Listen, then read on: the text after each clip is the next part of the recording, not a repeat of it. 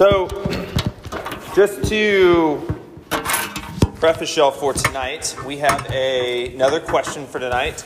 Tonight's question is a hard one, and is one that I think we as a church need to pay more attention to. I think we don't think through this enough, and we just act. So I'm hopefully by the end of this, we have really thought through this question. And as we have thought through the question, we are able to respond in ways that are truthful and are loving. So our question for tonight is, can we just agree that love is love? Can't we just agree that love is love? So the first thing I want us to think about is, what kinds of love are there? What kinds of love are there? So this is for y'all to actually respond to me. What kinds of love are there? Yes? Fatherly love. Okay, fatherly love. Yep, great. Friendship, yep. Are those the only two? Sibling. Do none of y'all care about your moms? Sibling, mom. Mom, sibling, pet. I hadn't thought about that one, but I guess that's true. Someone else say something? Like relationships, like. Okay, so romantic love. Unconditional. Okay. Yeah. All right, good. So, even with all of those, what I want us to see tonight is that all of those are windows into who God is. And the passage that I want us to first start with, before we do anything else or talk about anything else, is in 1 John. So you can go ahead and flip there. 1 John chapter 4.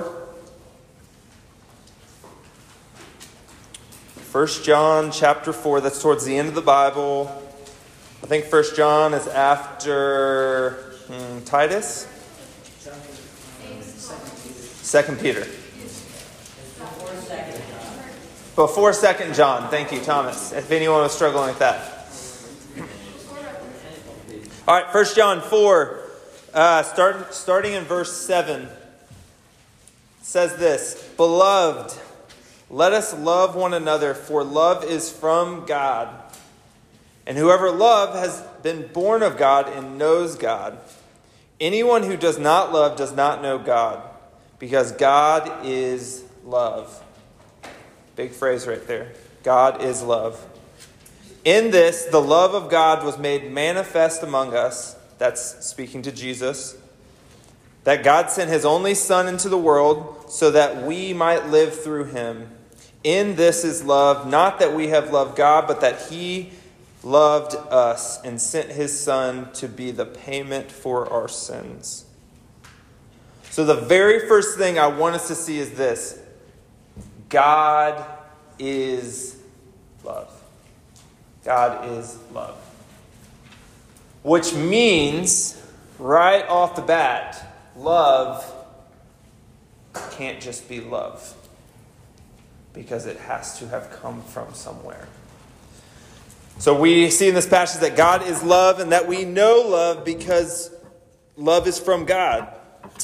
And we already talked about a couple different ways in which we are able to see a window into who God is and why we know what love is. So we already mentioned fatherly love, and the Bible speaks to that in Hosea 11, 1 through 4, as a father to Israel. Matthew 6, verse 9, Jesus to the Father talks about fatherly love. And we're not going to sit on each of these. There's some other stuff to go. I'll go ahead and say this too. This is going to feel like a fire hydrant, so just bear with me, okay? So with the Father, God loves you more than any human father ever could. This is one window into how we know love. Motherly love. Isaiah 49:15 talks about a mother's love for their child in comparison to how God loves you more than any mother could.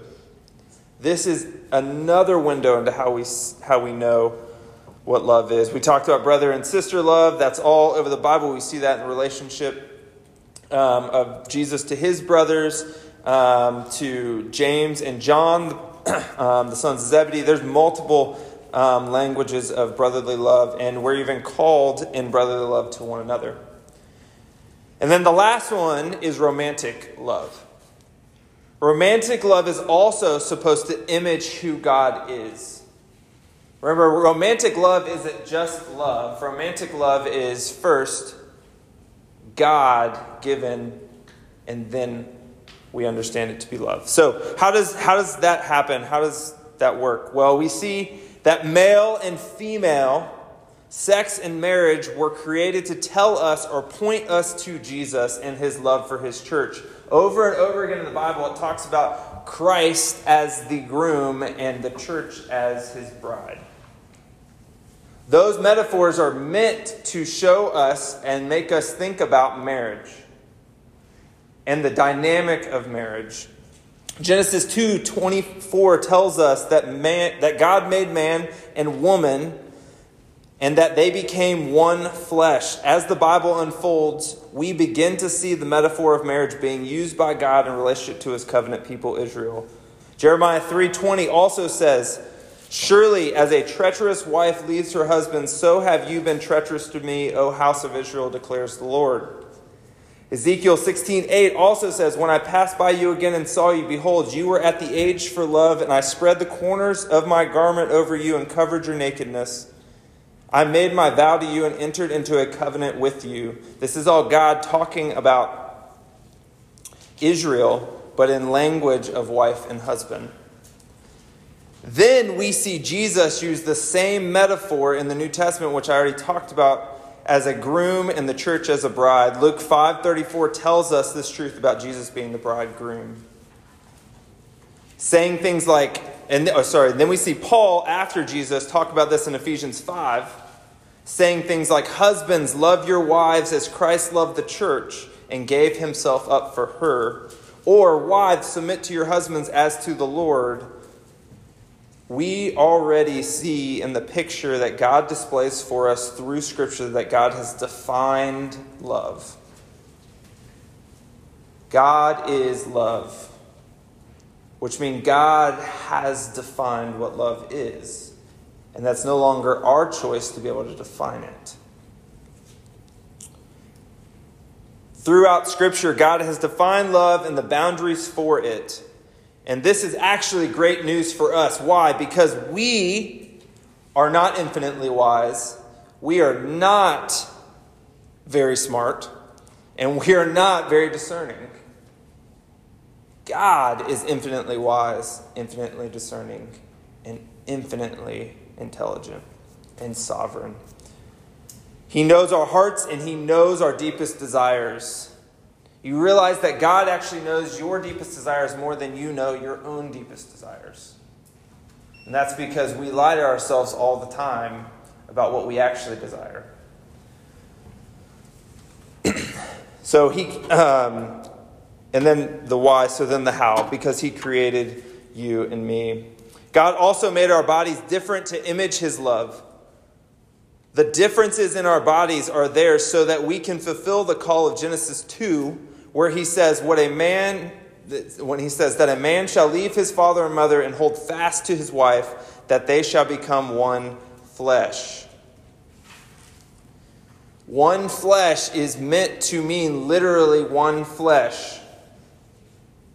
I'm not going to expound too much more on that. That would mean literally becoming one. That was the picture of what God had intended.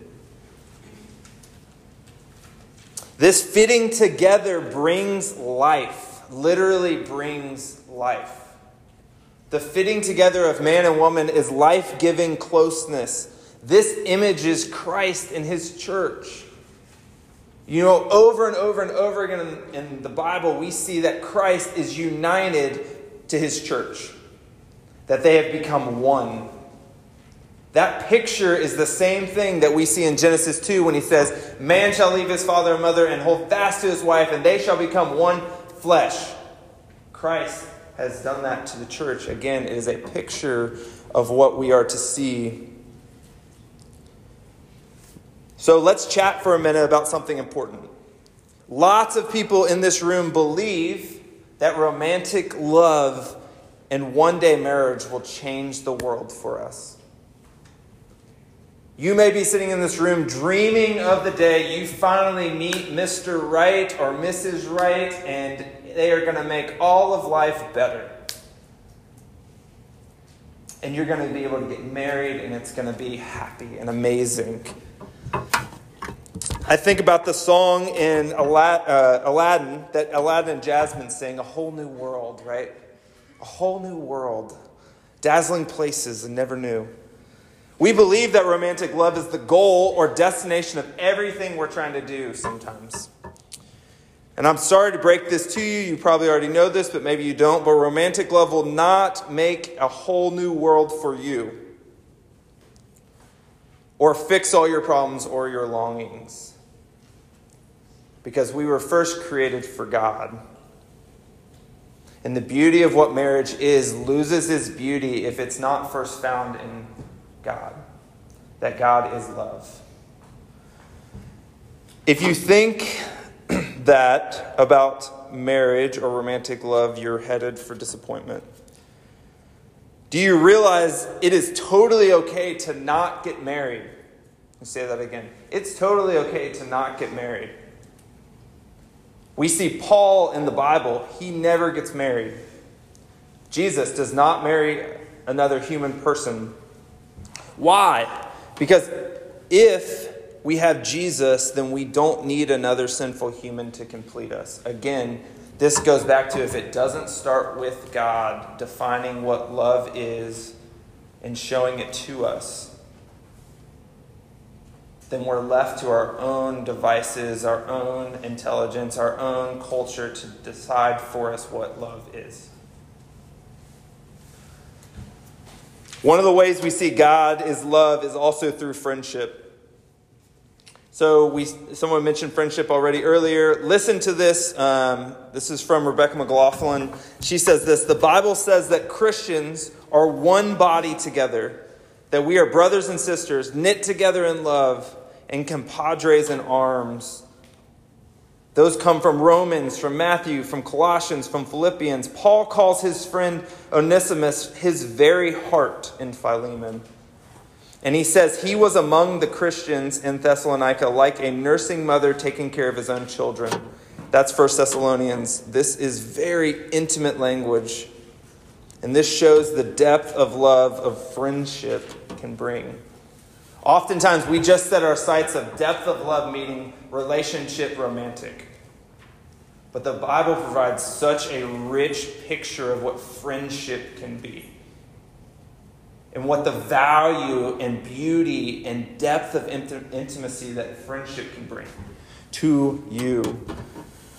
Jesus says this, that greater love has no one than this, that someone lay his life down for his friends.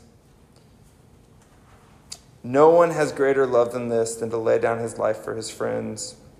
Okay, so all these are ways we see love. The window into the truth that God is love, not love is love. So let's chat about a couple things real quick. What does this mean for human relationships?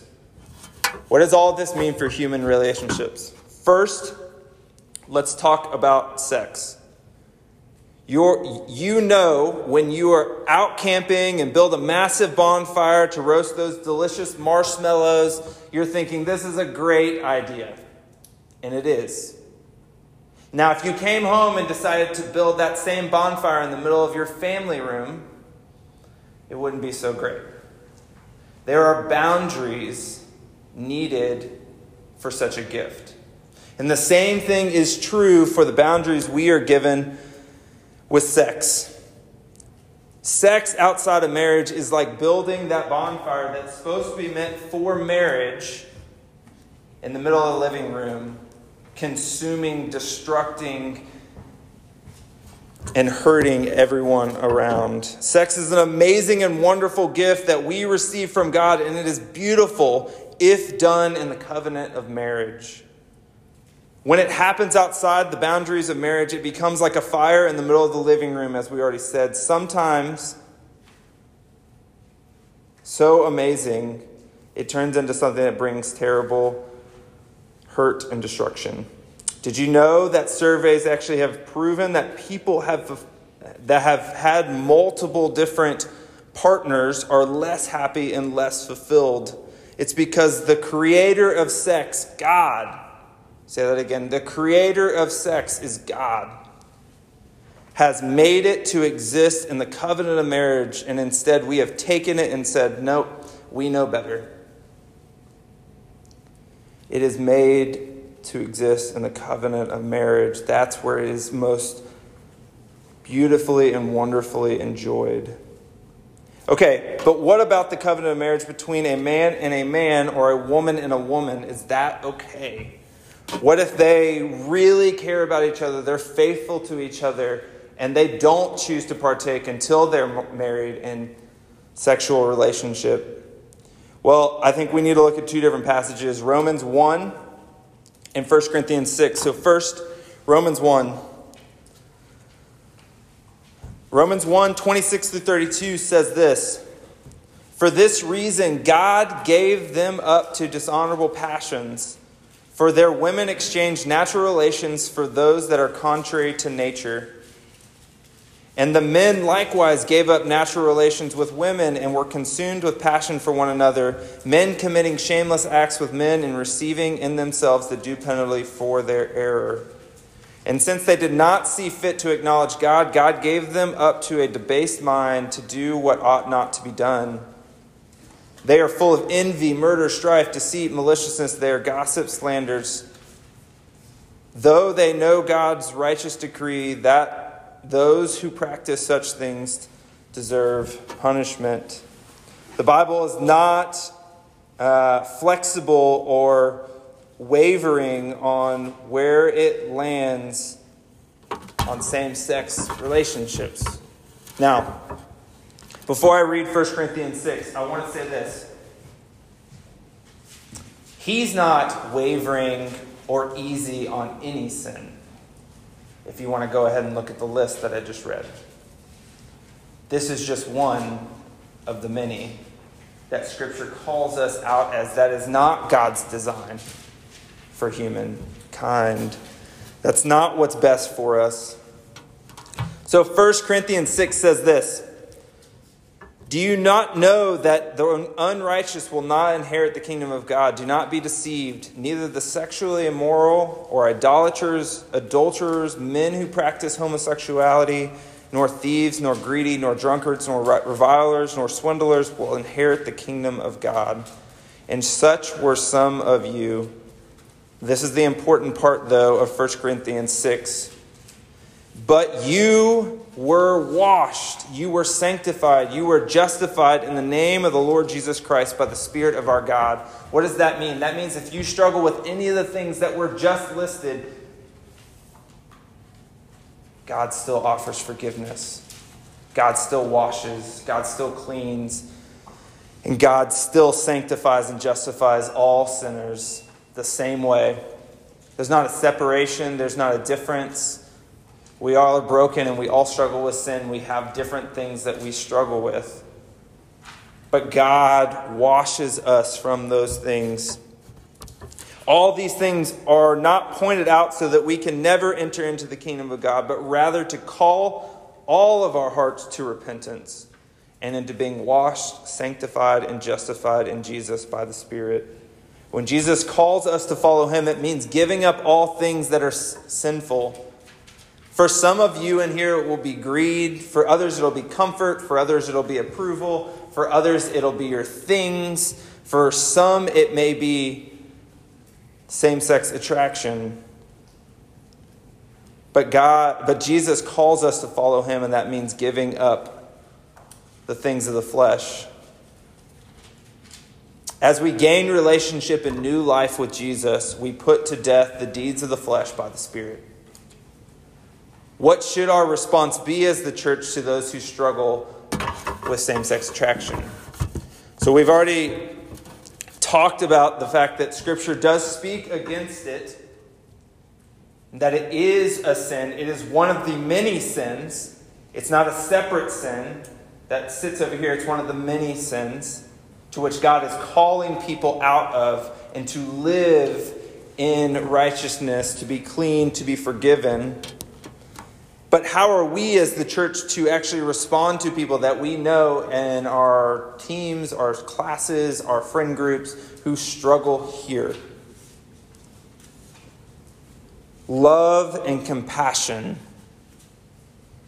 not hate and self-righteousness.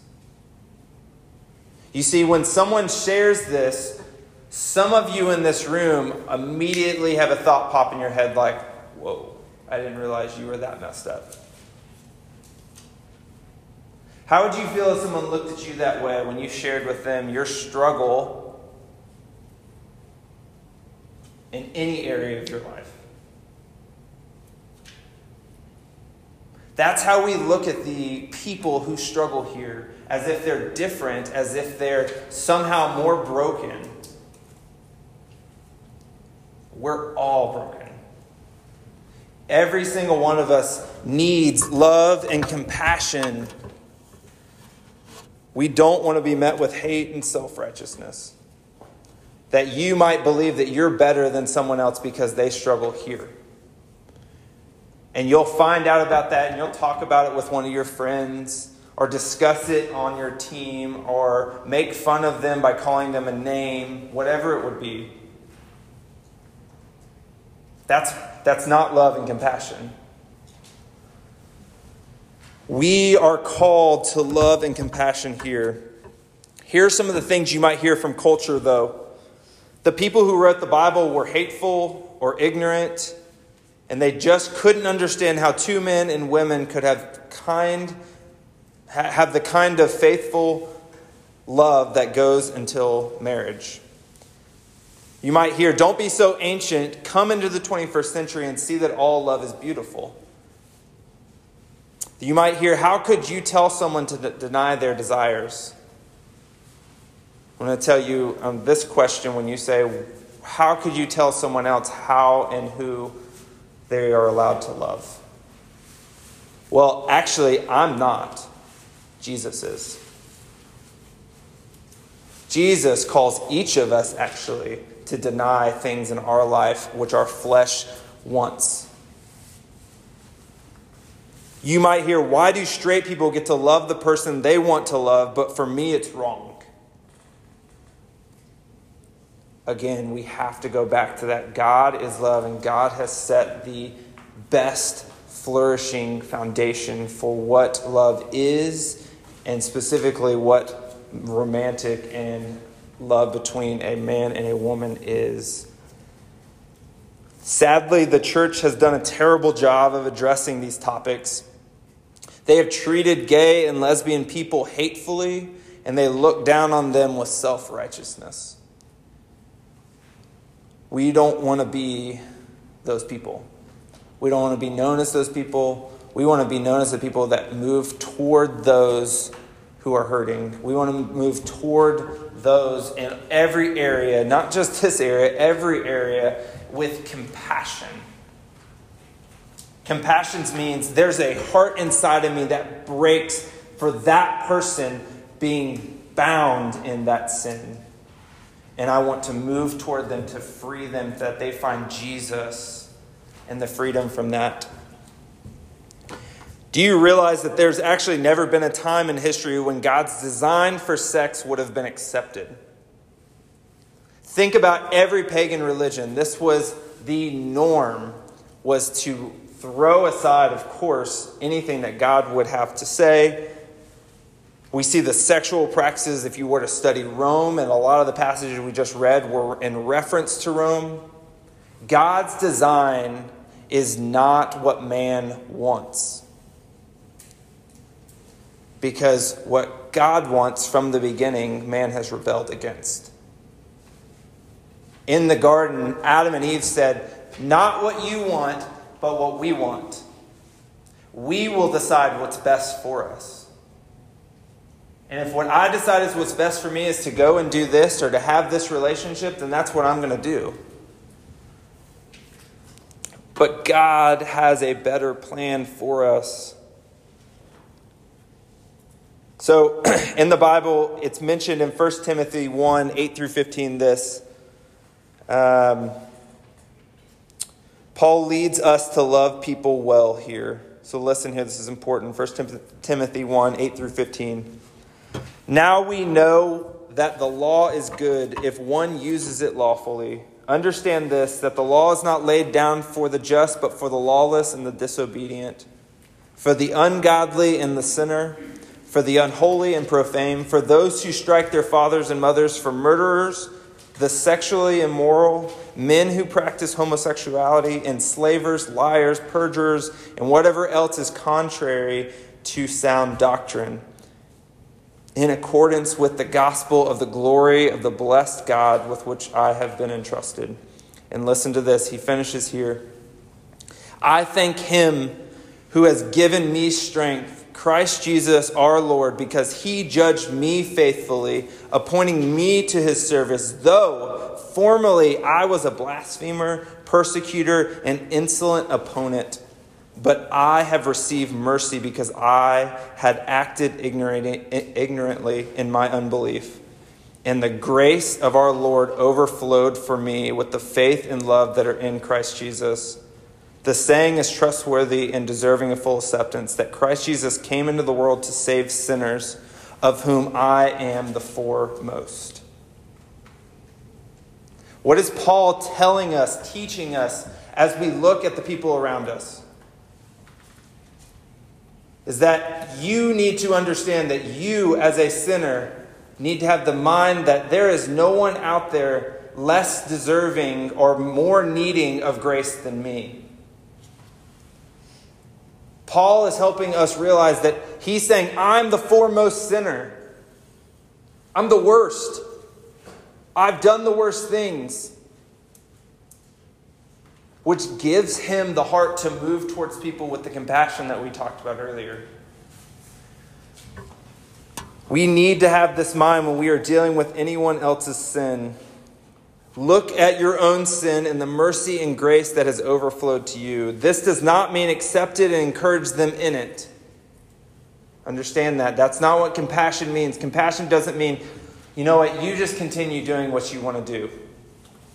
I wouldn't let a 3-year-old continue to play with a knife because it's dangerous and people can get hurt and it's not what's best and right for them. So we need to move toward them with compassion, but not encouraging them or accepting what they're doing. But it means that as we point each other to Jesus, we do it from a place of equal standing before the throne of grace. Because the day will come where each of us stand before Jesus, and you and I and every single person out there, no matter what you struggle with, will need that same grace when we stand before Jesus. You will need just as much of it as the person next to you and all the sin and struggle and gross and messy that they come with too. Saying no and dying to our desires is hard. Jesus, as we said earlier, is not soft on sexual sin. He spoke in adultery and said that even if you look on someone else's wife with lust, you are committing adultery. Paul teaches that all who are sexually immoral will not inherit the kingdom of God. Really realize when he says sexually immoral, that doesn't just mean people that struggle with same-sex attraction. That means those of you in here who are choosing to live outside the bounds of marriage and any kind of sexual relationship. That could be with a significant other. That could be with just random people. That could be at home on your computer. All of that is sexually immoral. But no one, including you and me, is beyond the love and forgiveness of our Savior. Jesus was well documented for spending time with the sexually broken sinner. He did it a lot and he did it often. Jesus has come for those that need to be healed.